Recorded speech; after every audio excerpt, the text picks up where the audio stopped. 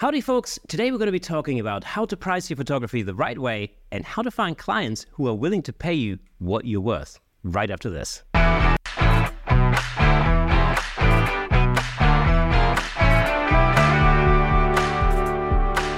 Welcome to Camera Shake, where we bring you the insider scoop on all things photography and videography, giving you a unique opportunity to stay ahead of the curve. We've spent literally hundreds of hours interviewing some of the most renowned photographers of our time, giving you access to knowledge and expertise that's not available anywhere else. As always, I'm your host, Kirsten Nutz, and if you enjoy this content, consider lending your support on buymeacoffee.com/camerashake to help us create more exciting episodes for you. Your support really does make a difference. But without further ado, let's give it up for today's special guest, photography business guru and the founder of Happily Ever Photo. Please give it up for Bonnie Sindelar. Bonnie, how are you? Thank you. I mean, that was a very flattering introduction. I don't feel like I'm quite up to that level, but I appreciate it. I'm actually, the first thing I was wondering is like whether I pronounced your name correctly. It is Sindelar, is it? That's it. Yeah. You're one of the few people who did it right on the first try. Oh, cool. That's what we're known for on this show. Not exactly. Yes, thank you so much for coming on the show.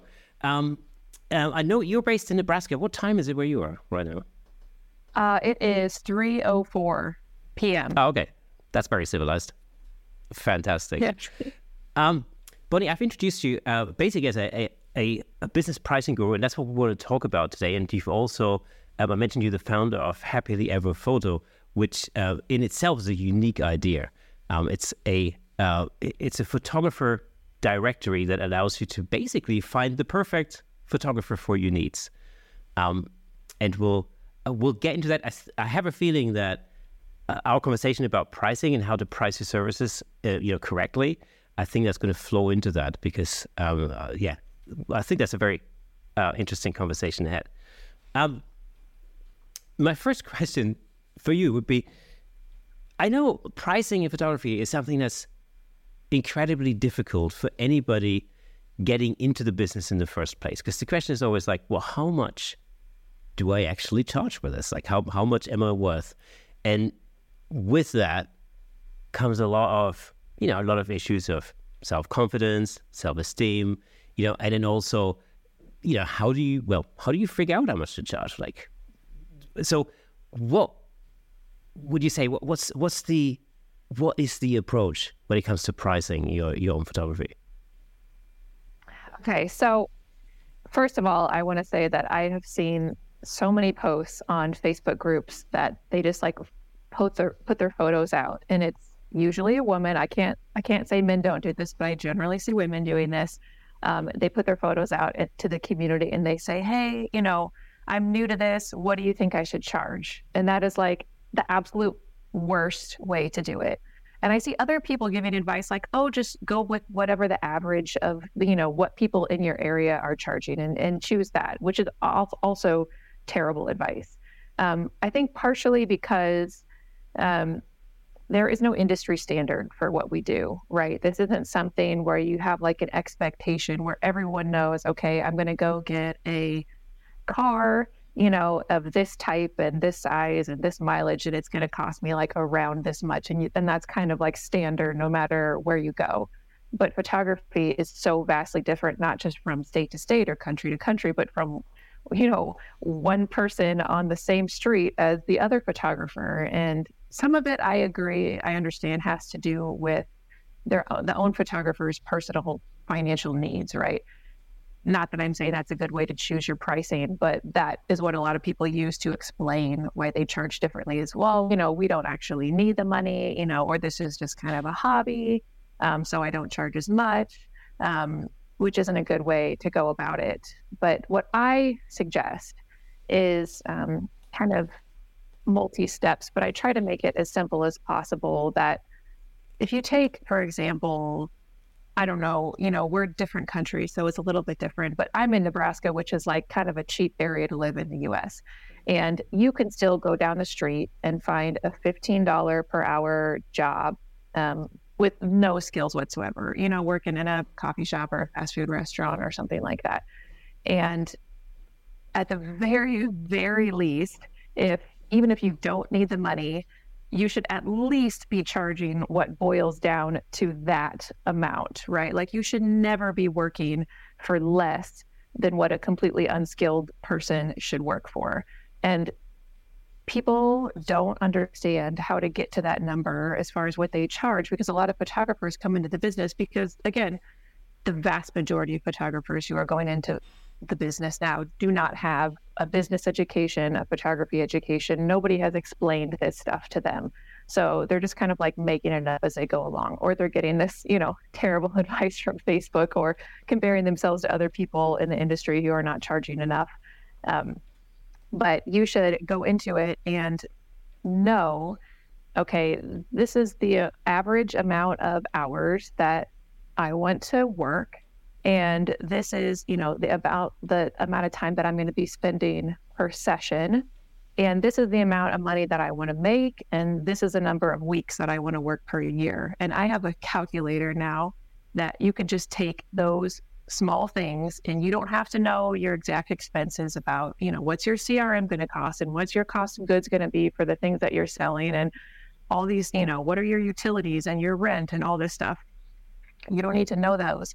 We're taking essentially the industry average that has been reported by professional photographers, and we're, inserting your numbers into that calculation to give you like a relative starting point to make what you want to make. So yeah, that was kind of a long-winded answer, but yeah. So basically, to boil it down, kind of take two industry standards in order to help you calculate it. So the average take-home percent that a photographer takes home after they take out their overhead and their taxes. And again, I'm here in the US, so I know it's different everywhere. But that usually ranges somewhere between 30 and 50% that you get to take home after your overhead for your business and all your taxes are taken out. So we use that number.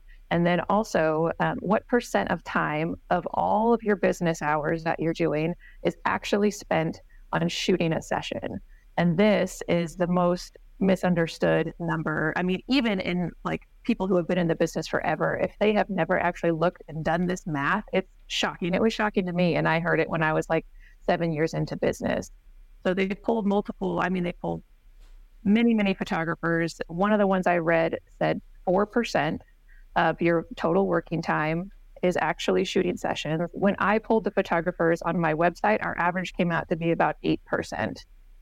So if you estimate, maybe somewhere between 5 to 10% of your time is spent shooting, then you can take all these other numbers that you put into the system and use that to calculate how much time out of the total amount of time you have to work on your business, you can actually work on shooting. And then if okay, my average sessions, say you're a wedding photographer, I'm usually spending 8 hours, shooting on a specific day, then you can take your total time, multiply that by, that percentage that you're actually going to have to shoot, and then divide that by 8, and you'll get your total number of weddings that you essentially have the capacity to shoot in the year, given your time constraints. So it sounds complicated. It's really not that complicated. But it's a big surprise to a lot of people, I think, because a lot of times people will come at it and they'll say, okay, to a new photographer, how many sessions do you want to shoot? And it's like, they don't have any idea what that translates to, because I could say, I could totally shoot, 10 sessions a week, because that's only, if I do 1 hour sessions, that's only 10 hours. I've got 30 other hours in the whole week to do my other stuff. And that's completely unrealistic, based on many, many photographers who are in the business and give their feedback like that's not. Unless you outsource literally everything, that is absolutely not feasible. And if you outsource literally everything, then obviously your expenses are going to be way higher. So it's just not a realistic number to come in with. So it's a big shock, I think, for a lot of people who are starting in the business to think like, oh, this 1 hour session that I'm making $500, that means that I'm making $500 an hour. Yeah. And that, psychologically, I think that's the obstacle very often, especially for people, coming into the industry, because it feels like you're charging $500 or whatever an hour. And yet you're not, because, that is just the time you may be spending with the client, but everything else that goes around that. Not only the time post-processing, for instance, the images and delivering them and all that kind of stuff, but just running the business. And I always say, I always think when I'm shooting, I'm sort of making money, but when I'm editing, I'm losing money, in a sense, because that's the time where I'm not actually really making money. I'm just processing the images that I've already sold in a weird way. So I always think if I can streamline that process and I can actually get to more shooting, then I can in fact bring in more sessions a week, and therefore I can then maximize my profits.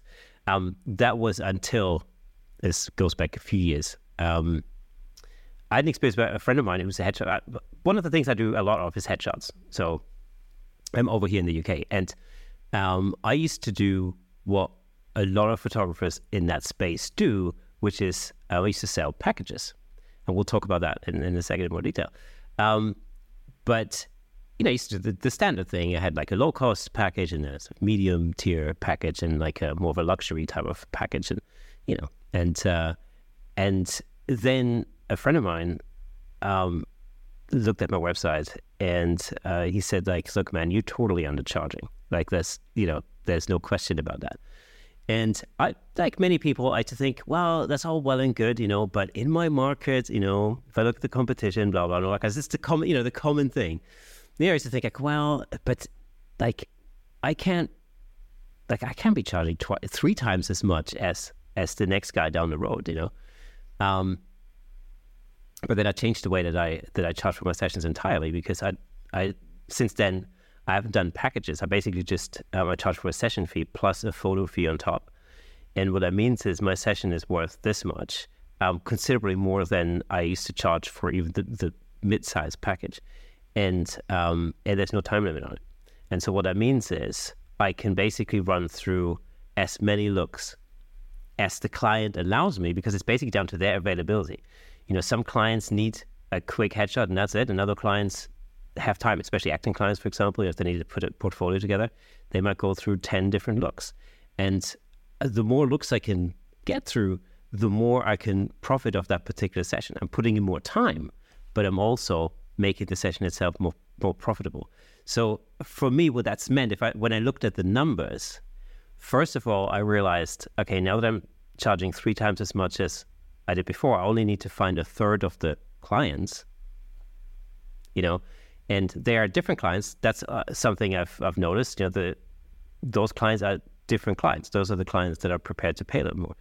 The kind of phone calls that I get asking for a super cheap, like, I don't know, in US dollars, like a $60 headshot, I happily pass them on to somebody else. That's, it's a glorified passport photo. That's cool, but that's not what I do. That's just, it's like go to Ferrari garage, car dealership, I guess you call it, and, asking for, a car that's priced more like a small VW or something. It's just not, you're just not in the right place, and that's okay. So that was my experience. So how do you feel about those photographers who are charging very little? Because everybody has an idea about this. Some photographers are really angry at those people, and they say, like, you're the reason why, photographers are in the situation that we're in. And other people say there needs to be a price point for everybody. I don't know. Where do you fall on that spectrum? So, I do think that, lowballing, especially pricing, is a race to the bottom in the grand scheme of things. Obviously it is, and it sort of, devalues the industry as a whole.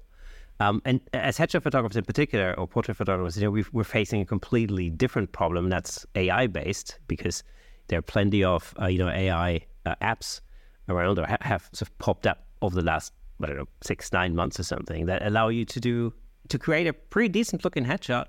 If you need something like for your LinkedIn profile or something like that, yeah, you could do it. Like, how much does that cost? I don't know, a couple of bucks, maybe like I don't know, nothing basically in comparison, and you can do it by yourself.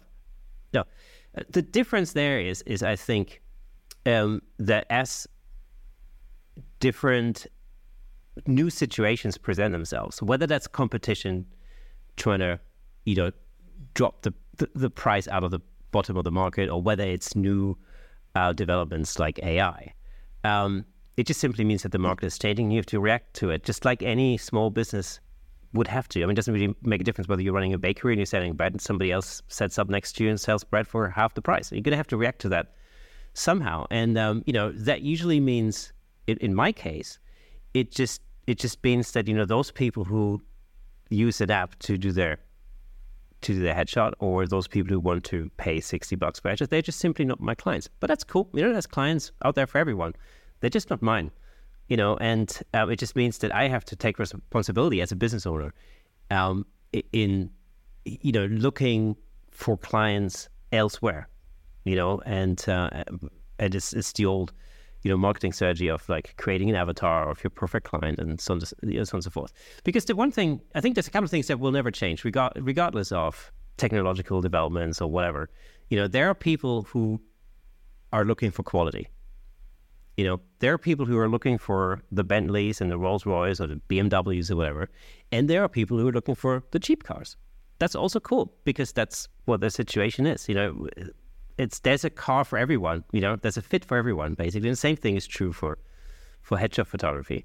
And so it's just about creating that match, between the right client and what I do. And it also obviously has an impact on how I shoot my sessions, what I offer and how I do it and how I present it. Of course it does, because the clients are different.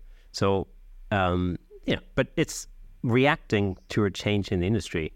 And I think it's the same in any business environment, that if you don't react to those changes in the market, then you have a problem, Yeah. And I think a way that our industry is a little bit different from kind of like the car industry is that now people who are buying cars, like the person who is buying I'm trying to think of a super cheap car, is not expecting the same quality as a person who's going, and buying something really expensive. Unfortunately, in the photography world, we have incredibly good quality photographers who are charging next to nothing, for their own reasons, but they're often similar reasons. And so now we're almost training the public to think that all photographers should be at this low point, and these more expensive ones are not more expensive because they're higher quality or give you a better experience or whatever, but just because they're scam artists, essentially. Because if all these other photographers, including the really great ones, can charge this low rate, then there's no justification for this person who's out here charging more. And I think that's where it really hurts us. And all of the damage that's been done to the public's perception on photographers has been done by photographers. Like, we are the cause of it, right? We are the ones who have dropped our rates to that low amount and sent this message out to the public. And I think one of the reasons that we've dropped our rates is because digital photography has made it so, if you had a film camera back in the day, I'm old enough that I started on film, you had, those 24 shots that you could take, and fingers crossed, based on all the settings that you had on your camera, you got some good ones in there. And you can't just sit there and put in more rolls of film and more rolls of film and take 1,000 photos to get that one good one, because it's way too expensive. But now in digital photography, someone can go out, take 1,000 photos, get 10 great ones, and now they're a photographer, So the education is no longer there anymore because people don't feel like they need it. If they can just hit volume, take enough photos, they're going to get enough good ones that it's going to work out. They don't have to sit there and learn the ins and outs of their camera anymore. Now, obviously, we know that makes your photos way better, but to the public's eye, most people in the public cannot tell the difference between a great technical photo and a mediocre or even a bad one. So we're going out there and there's no education. And so I think in our minds, we know that we haven't put in the time or the money. We haven't put in all of this, investment that would bring the inherent value of what we're doing up.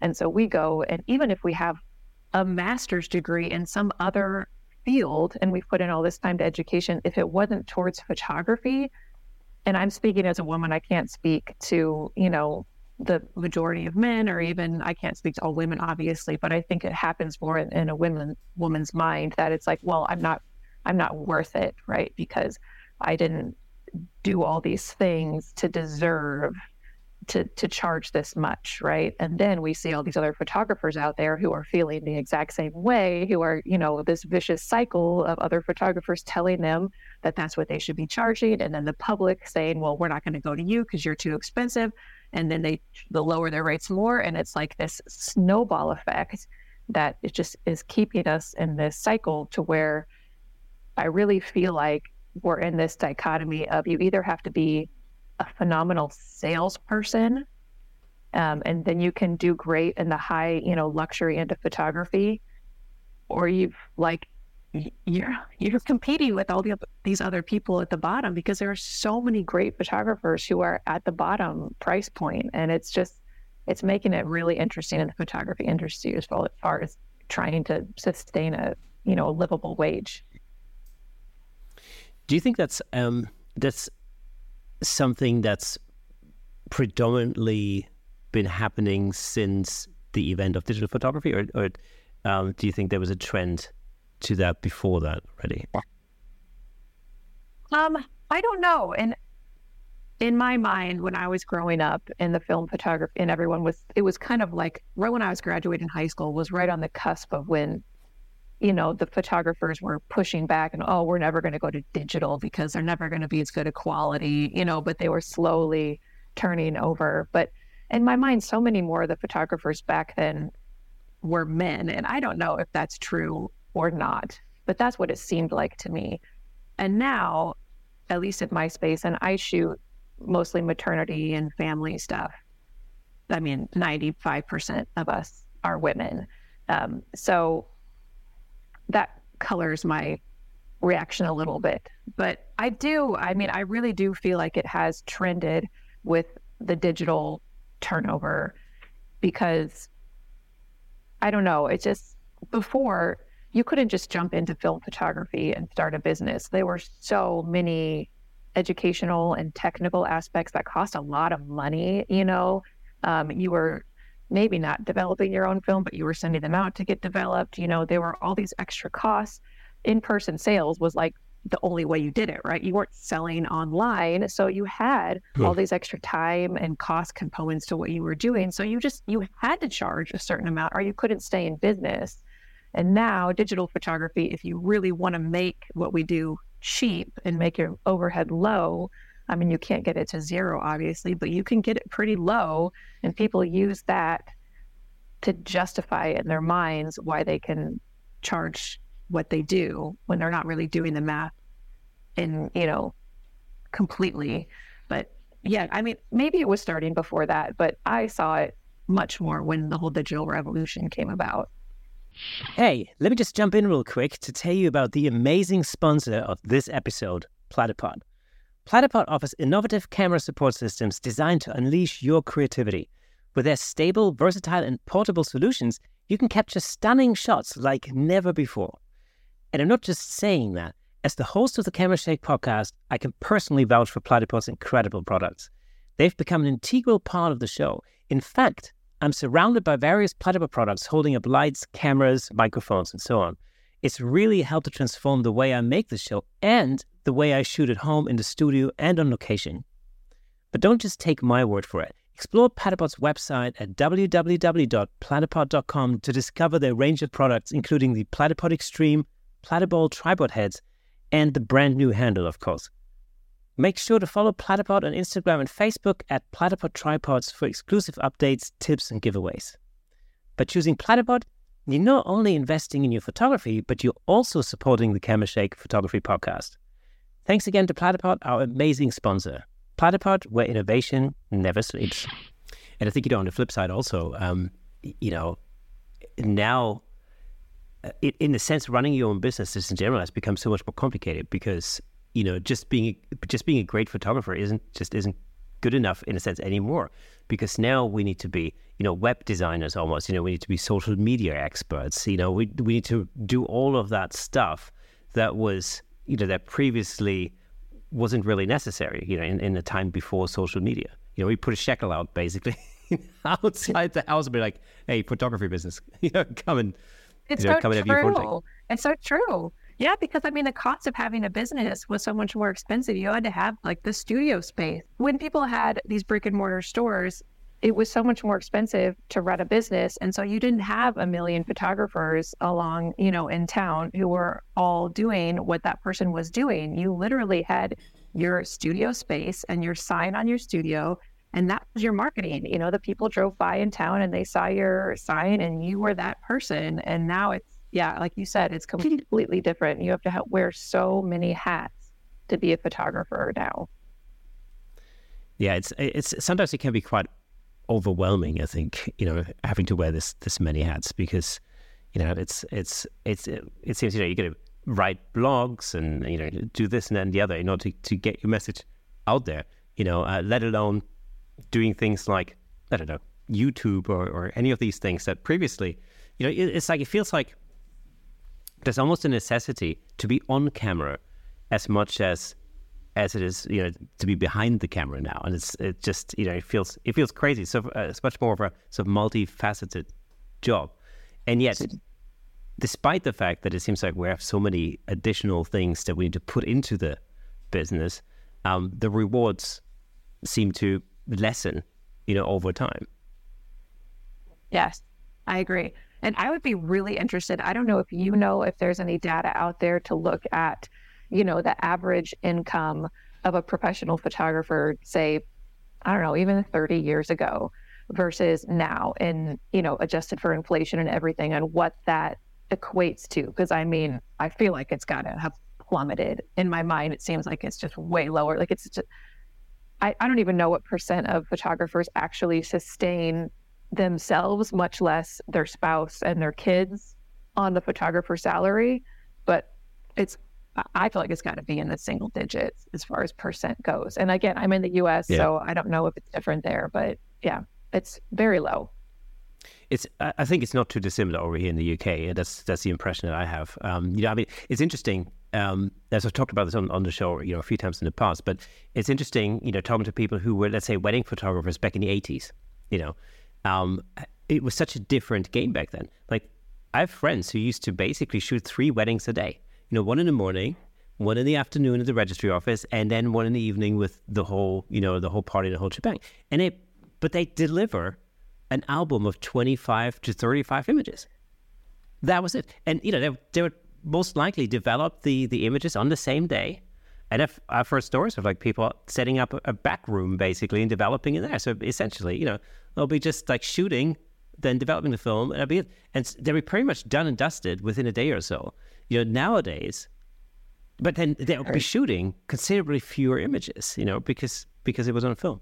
And now, if you think about it, like, now you're shooting, like if you're doing an 8-hour wedding, I mean, how many images do you shoot? I'm not a wedding photographer. I'm guessing like 3,000, 4,000, I don't know. You have thousands of images, that you then have to cull and edit and then you're delivering, and I know this from my own wedding, like then you're delivering like 1,000 images. Like, who the heck delivers 1,000 images? I mean, it would have been completely unthinkable in the 80s.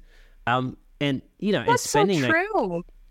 And spending like 3 days or something, or whatever, editing images. It's just, that's insanity, because you can't shoot other weddings in that time, Yeah, and the expectation, I think, from the public of how many photos they need from a session has just skyrocketed. I mean, in family photography too.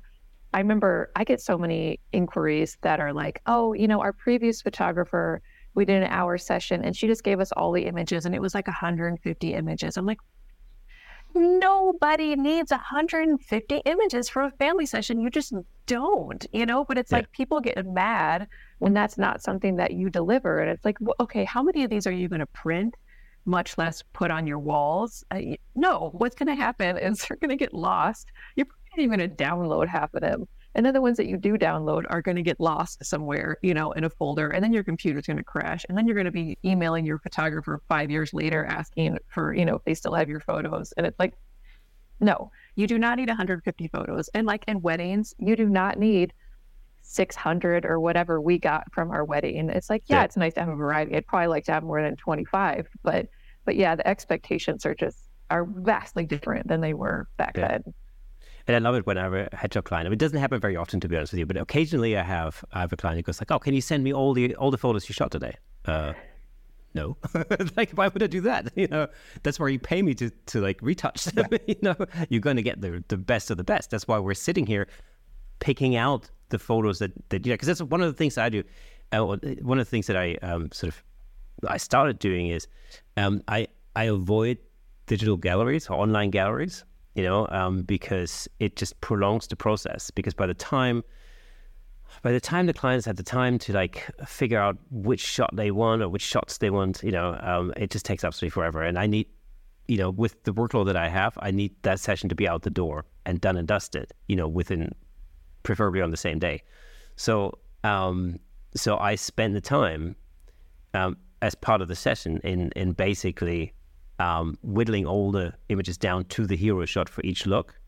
And I also give, in a sense, I mean, it is a sales opportunity, clearly, obviously, because it allows me to essentially, guide them through the process. But basically what it means is by the time the client leaves, I know exactly which images go into retouching. And then those are the images that they... Sorry. Yeah, I was going to say that's genius too, because you also get their feedback in real time. So if there's something that they don't like about the photo that you may not have noticed or even, cared about or thought it was bad, they can tell you in real time, oh, we need to change this. And then you can take more photos to make that better. Yeah, that's a huge part of it. I tell you, that's a huge part of it, because what I do actually is, it is a typical sort of thing in a session. I mean, first of all, I have a conversation with them before the session. So we'll sit down, have a cup of coffee, just talk about things. I find out what they do, what their background is. I'll take a little bit of time to do that, so I don't rush them through the process, which is why I don't do 20-minute sessions. There's no such thing as like coming in the door, shoot some pictures, and then, I just don't do that. It's just not my thing.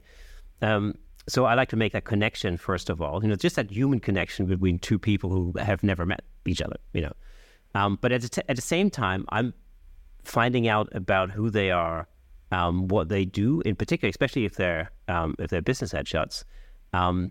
I would shoot, the CEO of a company in a completely different way that I would shoot somebody who's maybe customer facing, like a health professional or something like that, or a lawyer. I would shoot them in completely different ways. But in order for me to figure that out, I need to have a conversation with them in the first place. So that's an important part. But then when I start shooting, this is just based on the premise that this is a completely abnormal situation for any regular human being, is being in front of like studio lights and somebody with a massive camera in your face and all that kind of stuff. It's completely abnormal, and so people are nervous, and I know as a photographer that I don't get the best out of them when they're nervous at that point. So I need to essentially get them used to the process. So we'll shoot a little bit. I shoot, I don't know, anywhere between 30 and 80 frames, something like that. We have a little conversation, we shoot through it. Then I get them to come over and we look at the images on the screen. And whilst they're looking at the screen, they're thinking they're doing sort of a pre-selection. I'm looking at them and I figure out what is it that they like and what is it that they don't like. Because they might not like the way their head is turned. And so these, they won't pick these particular images. And so then when I get them back in front of the camera, I know exactly, well, that's the one thing I'm going to avoid because I know they don't like that. And so, I whittle the whole thing down throughout the process. And so by the time we're finished, they've actually had a great experience. This is the thing that we talked about earlier, and is creating an experience for a client where they really feel that they, that the images that they're looking at on the screen are like almost like a perfect version of themselves. And that's what gives them confidence. And so they walk out, I guess what I'm trying to say is they walk out more confident than they came in. And that's, that's a winner as far as I'm concerned. And that's such a vulnerable space to be in as someone completely being photographed. It's like you walk in there, you don't know this person probably. You're getting your photo taken. A lot of them don't show you what it looks like. And then you leave and you sit there at home and like wait, for the result to come. And then once it comes, like it's too late to change it, right? You can't go back and make any adjustments to how you were standing or what you did with your hair or whatever. So your system is genius. I can see why very successful. I remember this. Like, do you remember these? I don't know if you've got these little photo booth shop things in the US, but basically here in the UK, if you want to have your passport photo taken, typically you go to like a little high street store, like a little photo shop, and they come out, they place you in front of like a white background or something, they take a bunch of shots, and then you've got to wait, they print them out right there and then, right? You've got to wait, but you haven't actually seen the image until they've printed them out. And then you look at them and you go, it's going to be in my passport for the next 10 years. Oh my God. And that's with like, yeah. And that's how it works at the DMV. Yeah. That's the thing. Now you've got this passport with this horrible image of yourself, and you got to look at that for 10 years. Oh my God. So, it's, I mean, personally, I really feel for people when they come in, and virtually almost every client will come in with the same words, and it's usually something like, I hate having my photo taken, or I never look good in a photo. That's just a standard. It's almost like before hello. That's the first thing they say. And then it's yeah. Your example of the passports is exactly how like the DMV for our driver's licenses work. And it's like usually it's not a very certainly not an experienced photographer, right? It's just a DMV employee, and they generally hate their jobs. So I'm like not going to sit there and be, like give you some extra time or attention or like give you some tips. They're going to be snap the photo, done. And then, yeah, like you said, they just print it out right there. And as soon as you see it, you're like, oh God, like they could have told me, yeah. Yeah. And the rest of your, however long that driver's license lasts for is how long you're going to stare at that photo. And I had that very experience actually at Costco not too long ago, because they do, when you renew your membership card, and they just have a little webcam. Like you go to the customer service desk, they have this little webcam, and they just go, look at the camera. And they just press a button on the computer, and it's like, it's black and white, and it's freaking grainy. And then, oh man. So the last time I went with my wife, and we both had our cards done at the same time. And so I just went into total photographer mode. I was like, all right, stand here, darling, lift your chin out till you had a little bit, And the Costco lady was just looking at me, like, what the hell? But, it's just, it's a terrible experience for everyone. Yeah. Do you think that any, generally, we talked a little bit about industry trends, impacting on pricing, but as an industry as a whole, what can we do to remedy that situation in the future? Yeah. So, okay. I think the first step, if someone is not charging enough because they don't feel like they're, quote unquote, good enough, then my first step would be step back, don't charge anything, essentially put yourself back in school and just educate yourself. And you don't have to do it formally anymore, right? You can do YouTube, you can do podcasts, you could do workshops. There are a million different ways that you can technically educate yourself as a photographer, but do that first, because that is going to give you so much more confidence in the consistency of what you produce, in your value, right? Because you have invested this time and money into this education. So just in the back of your mind, all of a sudden your time is worth more. And then after you've done that, just practice and practice and practice. And I am 100% for not charging anything while you're doing this. You are doing model calls, you are practicing on friends and family. All of this stuff that you're doing is completely free. And it's just like I said, just like going to school, and you are just putting in your time, and you're learning things, obviously, with every session, not just technically and lighting wise, but okay, how do I need to interact with these type of people, or what are the certain prompts that I can give that will get this kind of reaction? And it's just every single session you're getting better and better and better. And you finally get to the point where, in my mind, when you can produce a consistent portfolio where that no matter if it's a cloudy day or a sunny day, or you're in a new location or an old location, that you can produce the same quality of work, and all your numbers. So okay, this is how much time I spend on this. This is how much, time that I'm willing to put into this, per week. And all these numbers, and how much money it costs you to do certain things. Then you put all that into a calculator, you figure out exactly what you need to charge to make what you want to make. And then you just go, all in. Like it's just 100% or nothing, you know, because what is the point of coming in and charging $100, you know, for an all-inclusive family session? Because you're shooting yourself in the foot, and you're, like we were talking about, you're hurting the industry in general. Because what are you going to do now? You know, after you have all these clients who are paying you $100, what are they going to do when you raise it to 800, 1,000? You're going to lose all of them. So you're just going to have to start from scratch anyways. What's the point? Like, there's just no point. You know what you need to charge. You know your worth. You know that you've put in the time. You have consistent results. Like, just do it. It's just not, math is not emotional. It doesn't lie to you. It just is what it is. You know, so you can sit there and lie to yourself as much as you want, or like, oh, you know, maybe I'll just, you know, take a little, maybe I don't need to actually make that much money, or maybe I don't, you know, like, just don't do that. Just put that all aside. And this is the math. This is what I need to charge. And I am 100%.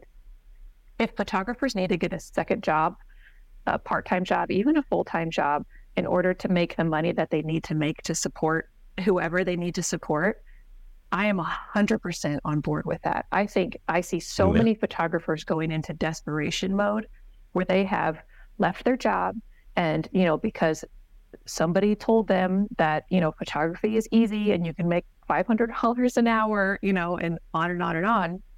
And they jump into it and they realize it's nothing like that. And then they're desperate.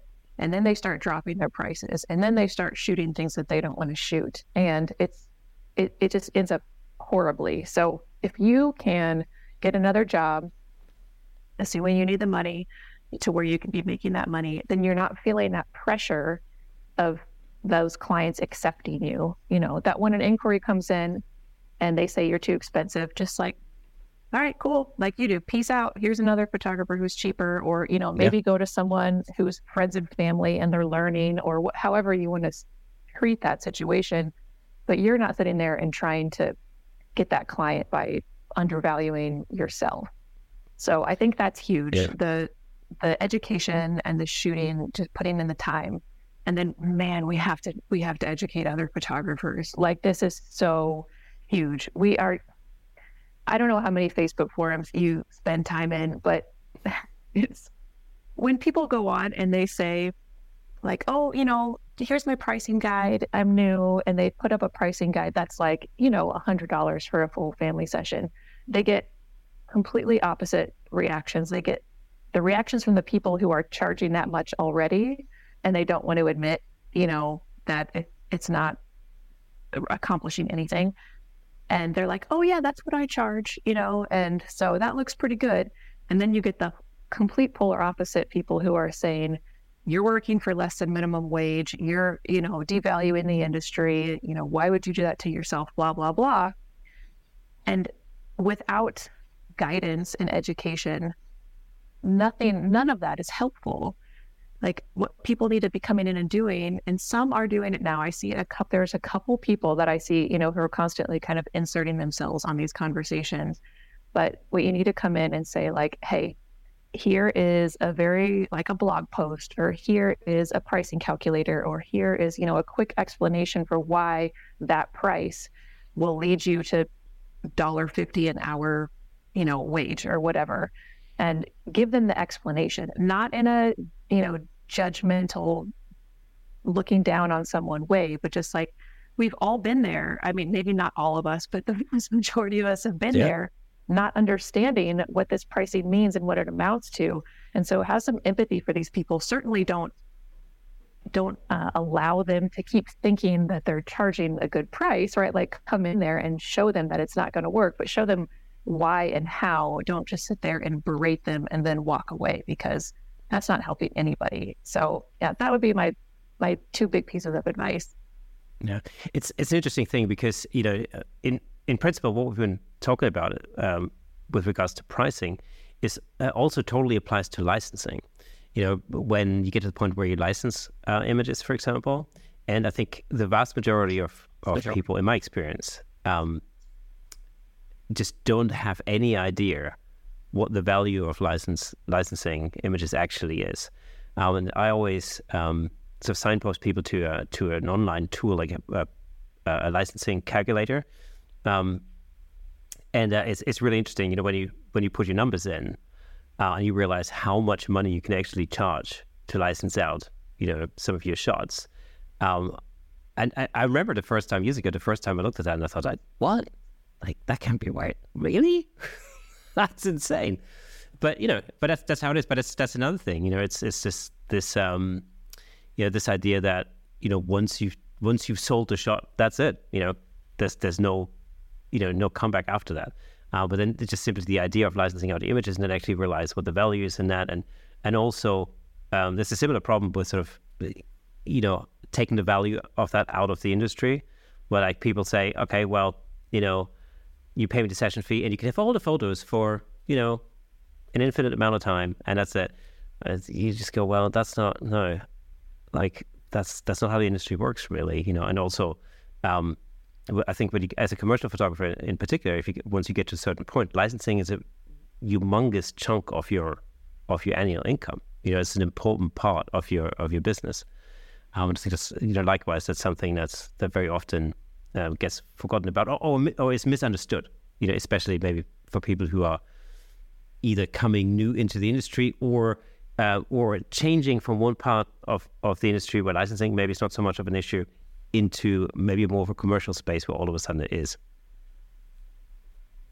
Yeah. So when you're talking about licensing, are you meaning like if this company decides to use your work to promote something, or are you talking about like stock photo kind of stuff?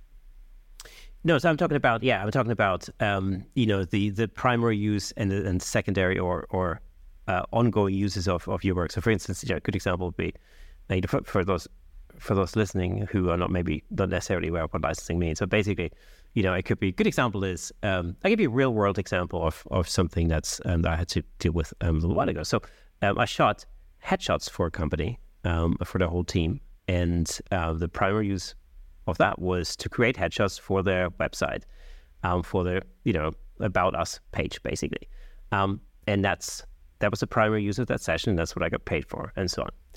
About a year on from that, they wanted to use some of those images for a billboard campaign, which is a completely different use of the intended use at the beginning. And then, of course, we're talking about licensing, because now you got to remember that as a photographer, you hold the copyright to your work.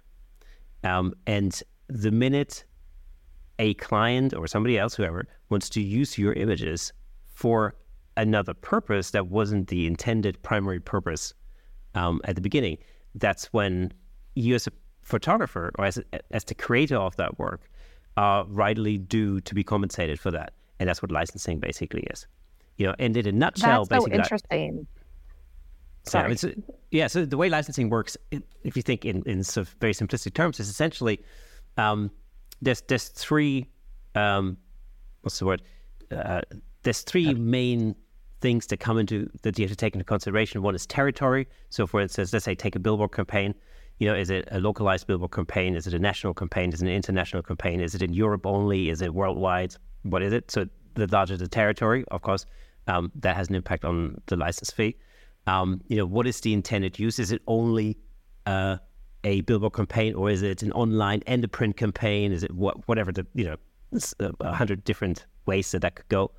And then the third aspect is the time frame. So is that a campaign that's going to run over 3 months, 6 months, a year, 2 years, 5 years? That's the thing. So all of these things are factors that you roll into the calculation in order to calculate what the business standard license fee should be that you as a photographer should be charging to this company for the use of your images for this particular purpose in that territory and over that length of time. And because if you come to that and you kind of go like, where do I even start with? I have no idea. Do I charge them £100 or dollars or $1,000? I don't know. No idea. What is the industry standard? And there's some really great online tools available that will basically allow you to work out exactly what the industry standard is. And it's very cut and dry, and it's literally just, what's your base rate? How much did you charge for the initial session? And then what are the intended uses? How long, blah, blah, what territory? And then it'll spits out an amount, and that's your starting point. It doesn't mean to say that this is how much you have to charge, but it basically gives you an idea as what the ballpark is. Like, this is your starting point. Usually, usually the way it works is this would be the starting point for, some kind of conversation or some kind of haggling with the clients. It's like, okay, well, this is where we start, and then we can take from there. And then of course it's up to you how far you want to maneuver on that. But that's in a nutshell, that's how licensing works. So how often does it happen that client doesn't even think to ask you about that, because it doesn't even occur to them that they would have to pay more to use their photos for something like that? Yes, a lot. And that's actually despite the fact that all of this is written very clearly in the initial contract. But unfortunately, when you work with corporate clients, like I work a lot with corporate clients, what happens, like the marketing dude who booked you 2 years ago is now not there anymore, and it's a new person, and they're not really going to they're not going to dig out the original contract with those images. I mean, a lot of people just don't, because they don't think like that. They basically think, just like most people would intuitively think, well, I've paid for this thing once, so now it's mine. And we find that not only in the photography industry, but also in the music industry, for instance, in the lofty days of CDs, for instance. I mean, how many times would people buy CDs and then think, well, I now own that music, and now I can play it anywhere I want. And it's like, well, no, you can't, because actually, somebody else is the creator of this work, and so there are copyright issues and all that. And that's basically, what it comes down to. But it does happen a lot. I mean, in fact, I mentioned this particular billboard campaign. I only found out about this when I saw that thing on the billboard.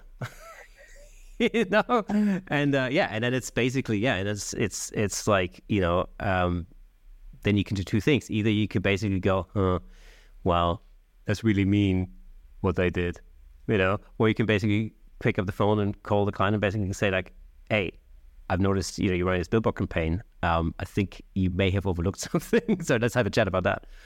It's, but yeah, that's unfortunately it does happen a lot. Obviously it doesn't, I mean, in a world where... and like you said, I was going to say, now that you're delivering things digitally, yeah, it's so much easier to overlook that, because you just think, well, I bought the digital file, so why would I have to? Yeah, I mean, that's all news to me. Not that I've ever done that myself, but I would have never thought of that.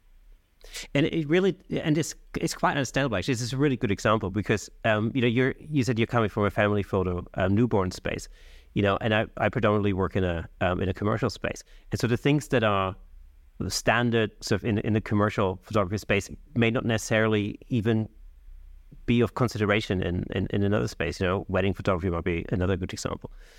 Likewise, I probably don't know. I mean, if I were to change into wedding photography, there'd be a lot of things I wouldn't have the first clue about, because it's just how it is. But yeah, so I mean, the minute, think of it this way. I mean, the minute somebody uses your work to profit from, then you, as the owner of the copyright of that work, are now due some kind of compensation, essentially, because they're using your work to profit from that, and it just makes sense that you get compensated for that. And then that's called a license, and it's just a matter of negotiation. Sure. And of course, as with a lot of those things, and this is actually, talking about pricing, you mentioned this is a very interesting thing, actually, because you said sometimes it's better to just take a step back and actually charge nothing and just practice and get good. And I think that's really, I think that's so true. That's actually something I find in a lot of conversations that I read, especially online, where people say like, oh, you should always charge. I mean, don't do work for free because it takes the bottom out of the industry. And I was thinking like, man, that's, in my view, I do a lot of work for free. The difference is I choose when I want to do work for free. That's, from a business perspective, that puts me in a driving seat, and it allows me to make the decision. I do a lot of work for free. I don't always charge what it says on my website that I charge, because there are circumstances where I may be charging less. I shouldn't say that. I always charge more. I always say this is just the bottom line. No, but the reality is there are situations where you help out a friend, or you have a barter arrangement. I had my kitchen tiled for a photo shoot, basically.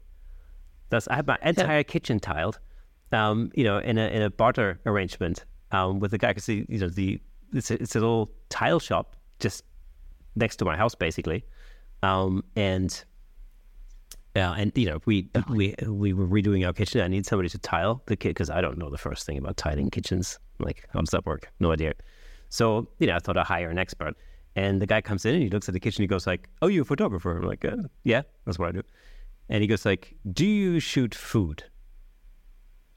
And I'm like, "Well, I guess I can, be an interesting thing. I have shot food before. I'm not a food photographer, a specialist or something, but yeah, it's I can do." And he goes like, "Well, because I also own a restaurant and we've just changed our menu, and so." And then we discussed it and we came to an agreement, and yeah, they tiled our entire kitchen. I shot their menu. Everybody was happy. No money exchange. Yeah. I love bartering. I think it's fantastic. I had the woman who does daycare for my son come to me and say, I don't want to offend you. I don't want you to think, that I don't value what you do, but is there any way that you would be interested in, exchanging what you would pay me for daycare, to get family photos? And I'm like, yes, of course I would. I'm 100% on board for that. If it's something that you already want or need, then yeah, bartering is awesome. Yeah, absolutely, 100%. And then there's the other side of things where sometimes it's just about actually just being a decent human being and helping somebody in need. A friend of mine started a new business, and it's a funny story actually. He it's a very good friend of mine, and I've known him for years. And he phoned me up one day and he goes like, "I have to talk to you. I thought I'd talk to you first because I want to be open with you, but I'm going to have headshots done by somebody else." And I'm like, "That's totally fine with me." I'm not offended or anything. Bastard. Never mind. But then he said, "Well, my wife and I won a headshot session in a, what do you call it? Like a tombola type of a thing, right? Like something at some event or something. And so they're going to go to this headshot photographer and have the headshots done." And that's absolutely fine. I'm not, like I said, I'm not offended. Again, bastard. But he's not watching this episode, by the way, so that's fine. But and so they went and had the headshots done. And then a few weeks later, we spoke, and I said, "How did the headshot session go? Are you happy with them?" And he goes like, "Man, it's a total disaster. They're terrible. They're absolutely terrible." And he said like, "Oh," and then and the guy, it was a young guy, he was just starting out and something, and he sent them the images, and they were such a low resolution that they were pixelating on the screen. And he asked him whether he could send a higher res version, and he refused. So all this kerfuffle going on. And so I said, "Well, send me the images. Let me have a look. Maybe, I don't know, maybe I can rescue them or something. No idea."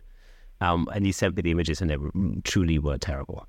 They were really terrible. I'm talking raccoon eyes, and I'm talking brick wall background, and it's horrendous.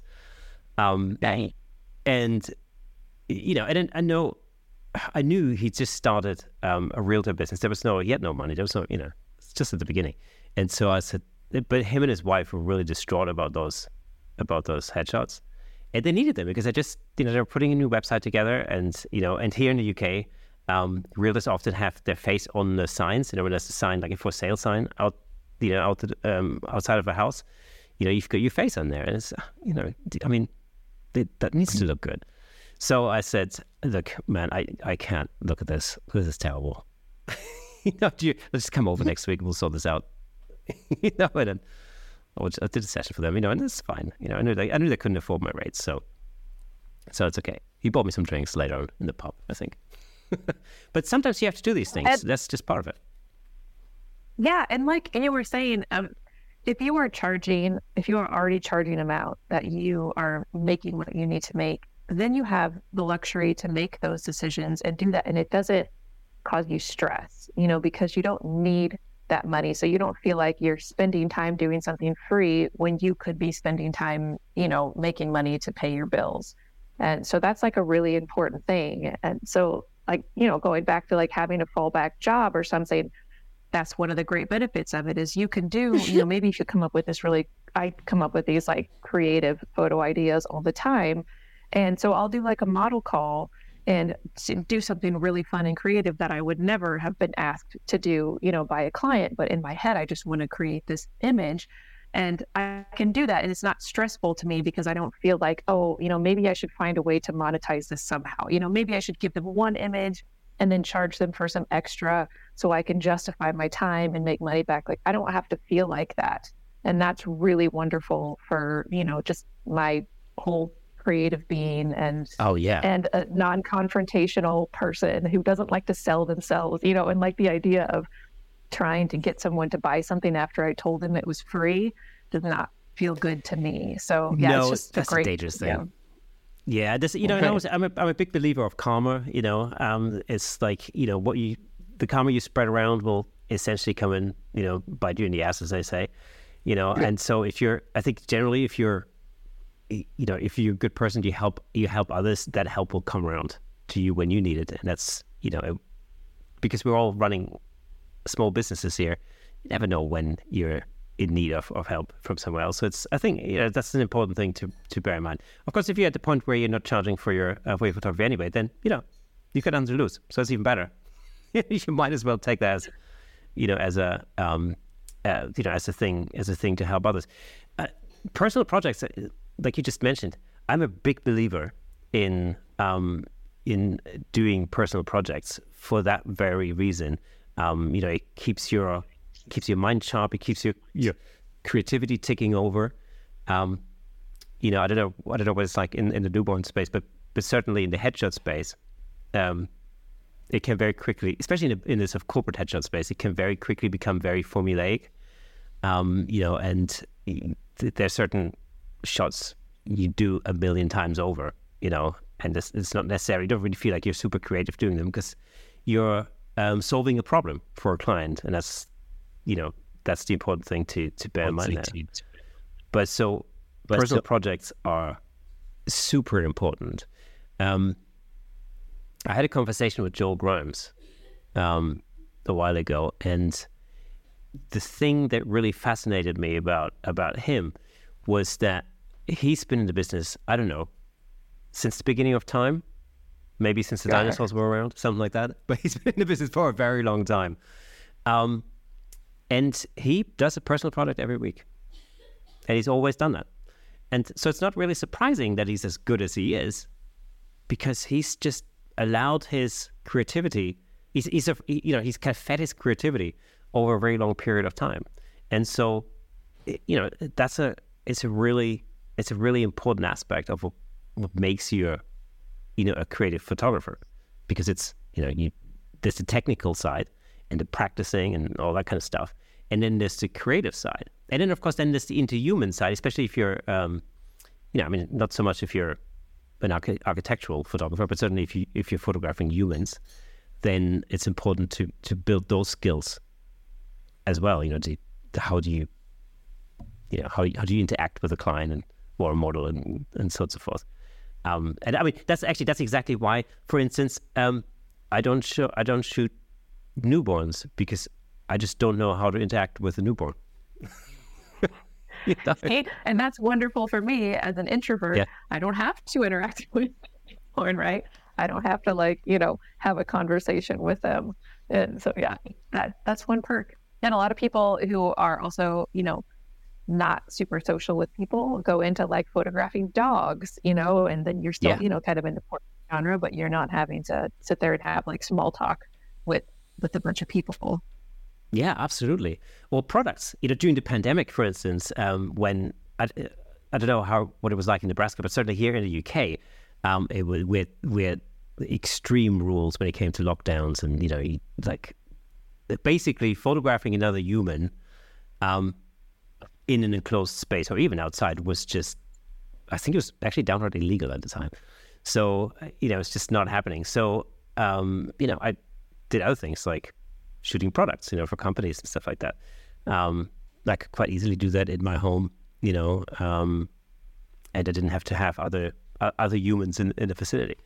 But I just found out that for me, I found it extremely boring because these products just, I photographed a lot of soap bars, weirdly enough. But these soap bars didn't talk back. It was a really shit conversation I had with them. It was terrible. So, yeah, for a social person, that would be a very hard thing to do. Yeah, move from photographing people to photographing objects. Yeah, it didn't work for me. There's one thing I've learned throughout the pandemic, there's two positive things that came out of the pandemic. One was this podcast, and the other thing was the fact that I've realized that actually product photography is just not for me. Well, and see, I tried dog photography actually because I thought I like dogs, and I can. This is cool that I can. There's actually, and I don't know about in the UK, but dog photography is one of the few genres that still is able to get. They can charge like really premium prices. A lot of them do. It's a lot more common to find a pet photographer who is, a luxury photographer than, say, a family or a newborn photographer. And I don't know if it's because it's newer to the industry and the people who have learned it have all kind of like gone along with the ones who started. It's a beautiful thing, though. And so I was like, ooh, this is the perfect opportunity to get into a field where people are already expecting to pay a lot of money. And so, yeah, like I said, I like dogs. They're fine. I don't like them as much as cats, but whatever. And so I took a couple photos of dogs, and I very quickly learned that it was like not interested at all. Like I can't, even though toddlers are fairly, nonverbal as far as like being able to have a conversation with them, I can understand a toddler and talk to a toddler way better than I can a dog. And to try to direct a dog to do what you want to do is like, forget it. I don't have the patience for it. Yeah, I never actually really thought about dog photography until I met Kaylee Greer, and her dog photography is it's like from another planet, basically. But what really floored me was when I learned how much she could charge. And like, people fly all around the world. I was like, really? But to photograph your dog? Wow. And at first I thought, I live in the UK. I'm not from the UK, but I live in the UK. And at first I thought like, that must be an American thing, surely, like nobody would do that here. That's crazy. Like, $10,000 or something to have what? Plus plane tickets and all the rest of it, travel. And then I find out, like people are that crazy. I've been crazy about my dog. I'm not 10 grand crazy about my dog, I don't think. But obviously there are people out there. And that's, but that brings us back to the beginning of our conversation, where we start with, that there is a client for everyone, there's the right client for everyone. It's just about finding them. And I think that's often the talent, as a photographer, is actually to find the right client for you. Yeah. And I think that, like we were talking before, how you really have to put yourself visually out there as a photographer so much more now. Like I follow people on Instagram where 90% of their photos are photos of themselves and like at a coffee shop or, like sitting on their couch or whatever. And then 10% is actually photos of their work, and people love it.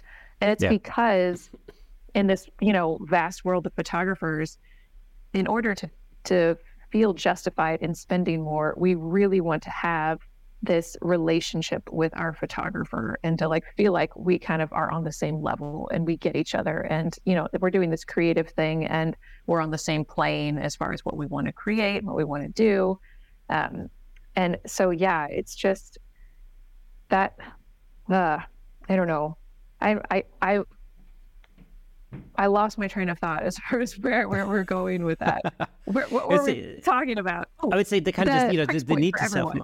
Yeah.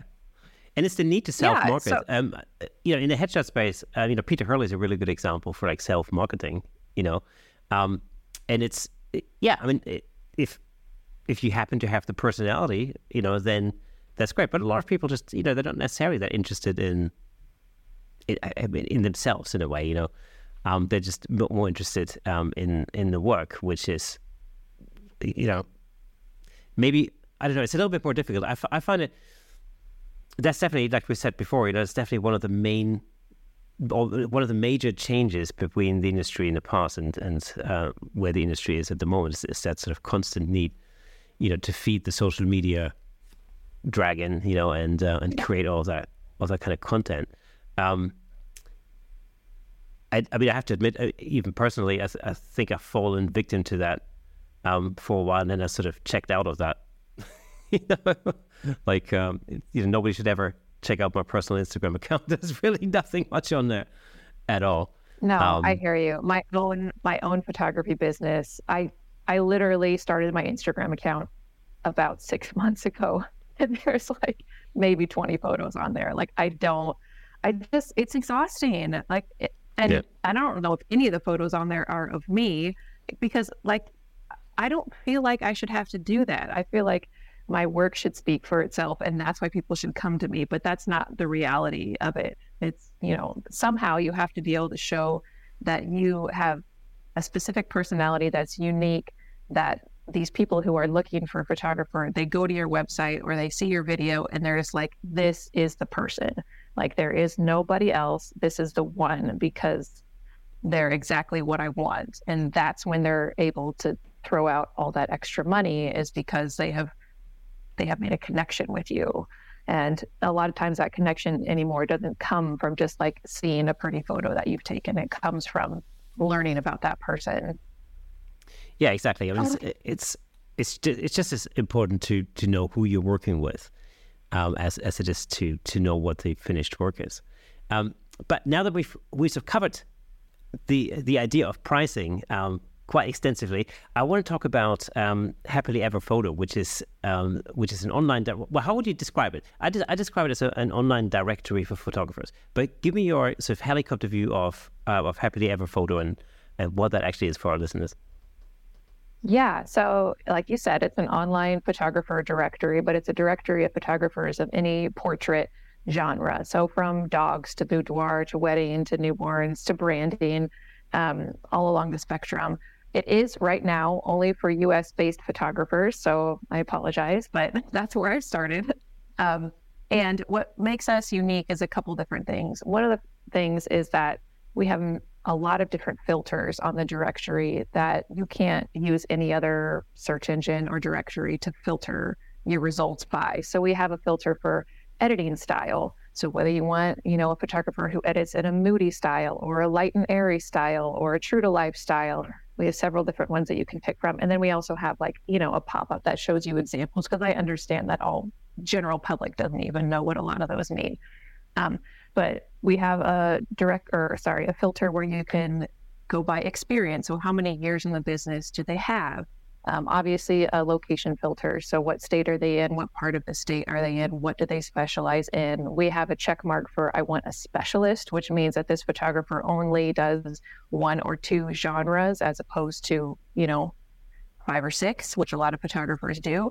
And there are certain industries where people are really looking for a specialist, like boudoir, like dogs, like newborns, where that's really important to them. So we have that as a filter. There's more, but you can use all these filters to really hone in on the people that match exactly what you want. And each listing has 3 portfolio photos from the photographer. You can contact them directly through the site. You can go to their website from our website. And the photographers, the second thing that makes us unique is the photographers who are on the directory have had to demonstrate that they charge profitable rates to be listed on the directory at all. And as far as I know, I'm the only directory that has required that. And being a photographer myself, I'm sure has, colored my view on that. But I don't want to be sitting here advertising photographers who are offering $50 mini sessions, because that doesn't help our industry. So as a requirement for signing up, they have to either send me their pricing guide or send me to the link on their webpage where it shows their pricing, to show that they're charging a minimum amount, depending on the genre that they shoot, to be listed on the directory. So those are kind of the differentiating factors that we have there. How did you come up with that idea? Well, it was kind of twofold. One is that I am a picky client when it comes to finding our own photographers. And I found it really tough to just get on Google and narrow down the photographers that were exactly what I wanted. And a lot of times it had to do with maybe editing style or the fact that they were, specialists in what they were doing. Cause I don't want to go and get my wedding photo or get my wedding photos done by someone who shoots weddings and newborns and families and dogs and, on and on and on. I wanted someone who was a specialist. And then also when I was at a networking event several years ago, someone came up to me and they said, "Hey, we fell in love with a specific wedding photographer in town who shoots this very, like brand specific style." It was, kind of like that moody, muted, everybody is orange kind of style. And they fell in love with her editing style, but for whatever reason, she couldn't take their photos. I can't remember why. But so they were on the hunt for another photographer who shot similar to her.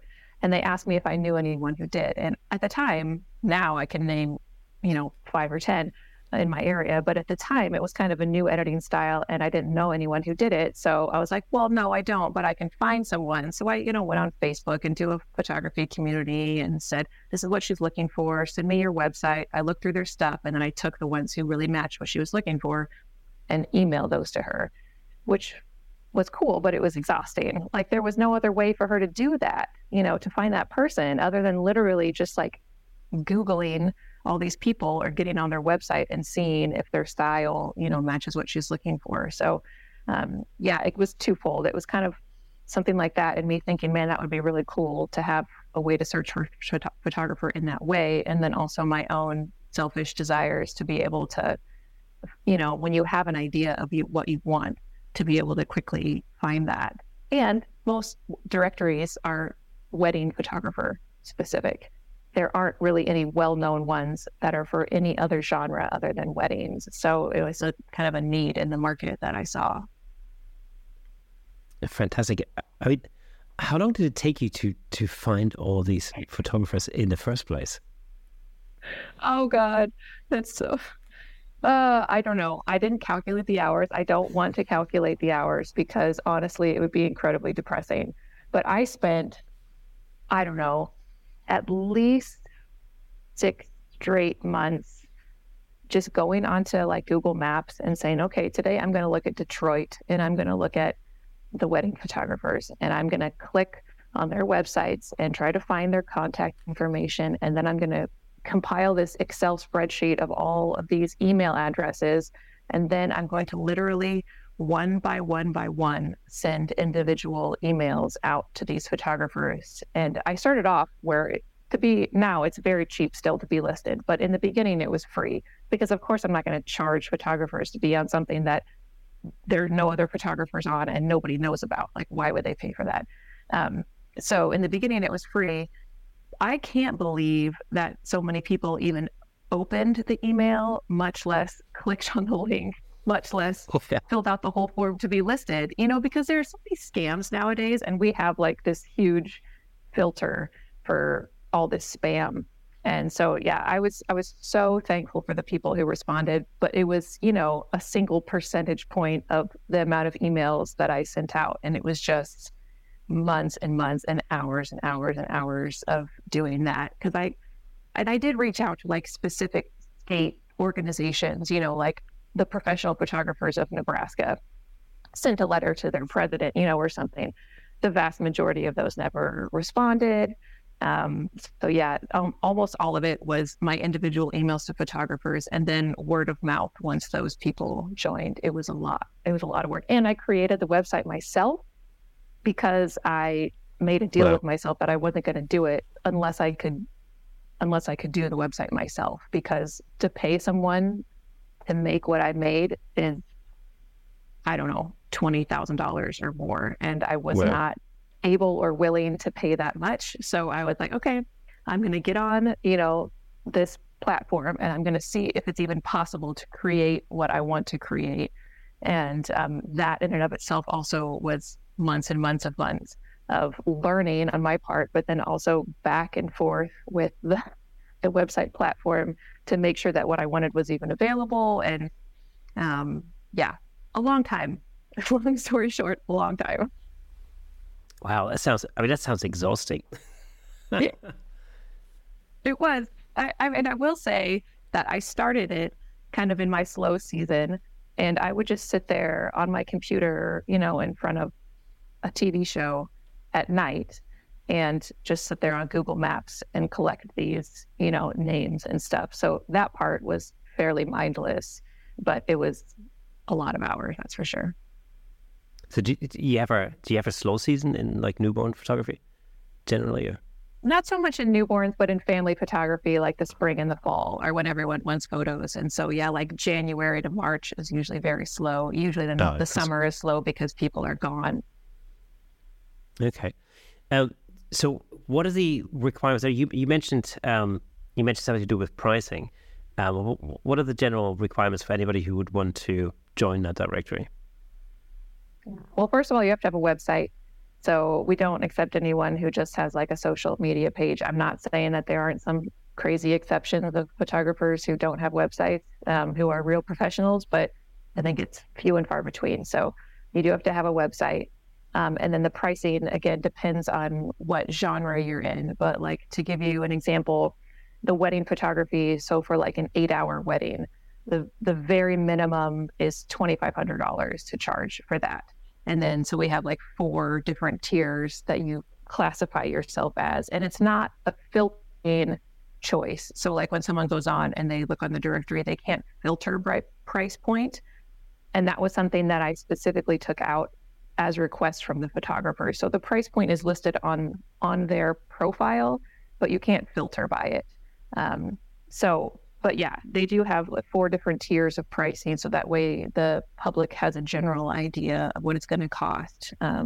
And yeah, so $2,500 is the bare minimum for an 8-hour wedding. And I absolutely know that if you live in New York City and you charge $2,500, you're not probably going to be able to live off of that. But at the same time, I could not create a specific price point for every city in the United States. So I had to come up with a general rule. So I know that it's not going to apply to everybody, but and some people could maybe shoot for less than that and somehow, pay their bills. Maybe if they were in like backwater Oklahoma or something and had 7 roommates and no kids, and everyone lives differently. But so I came up with generalizations, and that's how it worked. That actually pretty much answers a question that I forgot to ask you earlier when we were talking about pricing. That was that had to do with whether or not you thought it's a good idea to actually display your pricing on your website. Because I know from conversations that I've had in the past, people have different opinions. Some people say like, don't put your prices on your website because you want to have a direct conversation with a potential client. And other people say, well, no, absolutely put your pricing on the website. Where do you stand on that? I mean, I know obviously in order to qualify for a happily ever photo, you could have to have your prices on the website, I guess. You don't technically have to, because you can send me like a pricing PDF that you display. So you don't technically have to have them on your website. Where I fall personally is colored, because as a client, I get really frustrated if I go onto a website and I can't even get like an idea of what it's going to cost. Because not only is that just, I don't want to waste my time or waste their time, but also then I'm just going to go ahead and assume that it's out of my price range, kind of like the saying, like, if you have to ask how much it costs, then you can't afford it. Yeah, absolutely. So, I mean, if someone has a website as a photographer and they don't have their pricing listed, then I won't even pursue them. That being said, if you are in the high luxury market, I think you could get away with it, because those clients who are going to come and are going to be willing to pay for you, they're used to, like for an example, there's a really nice daycare here in town that is like very much like caters to like the high end clientele. And I went onto their website just because I wanted to see what they charged in comparison to other, and you can't find it. They do not list it. Like, you have to go and you have to do the tour of the place and, all the stuff. And they can get away with it because they are very clearly catering to a high-end clientele. Whereas I think if you're anything outside of that luxury price point, I would not advise people to not have any sort of pricing information on their site. I think that's a bad idea. But I'm also a client who would be annoyed by that. So maybe I'm a little biased. Yeah, absolutely the same. I don't think any Leibovitz has her prices on her website. I think she doesn't even have a website. That's got to be like super high level when you don't even have a website. Yes. Yeah, exactly. Yep. Cool. How do you think, how has Happily Ever Photo contributed to photographers' success in the past? Do you have any like success stories that you could share with us? Yeah, well, one of the things that the way that the website is made, that from a business standpoint, I wish I could change, but again, from a clientele standpoint, I don't want to change, is like I said, you can go onto the people's profiles and then click directly from their profile to their website. So a lot of the traffic that goes to those photographers goes that direction. The only way that I can track if someone is contacting a client through it is if they use our embedded send email form, right? So I don't get all the stats that I would love to get, and I don't get to collect all of the, kind of like, oh, enter your email address and then you can do this. I get that from a business standpoint, but it would annoy me as a user, and I don't want to do that.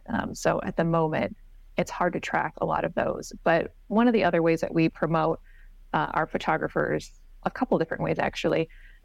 Every month we do a featured photo contest. So photographers submit their images and then I choose a certain amount, usually around a dozen or 15.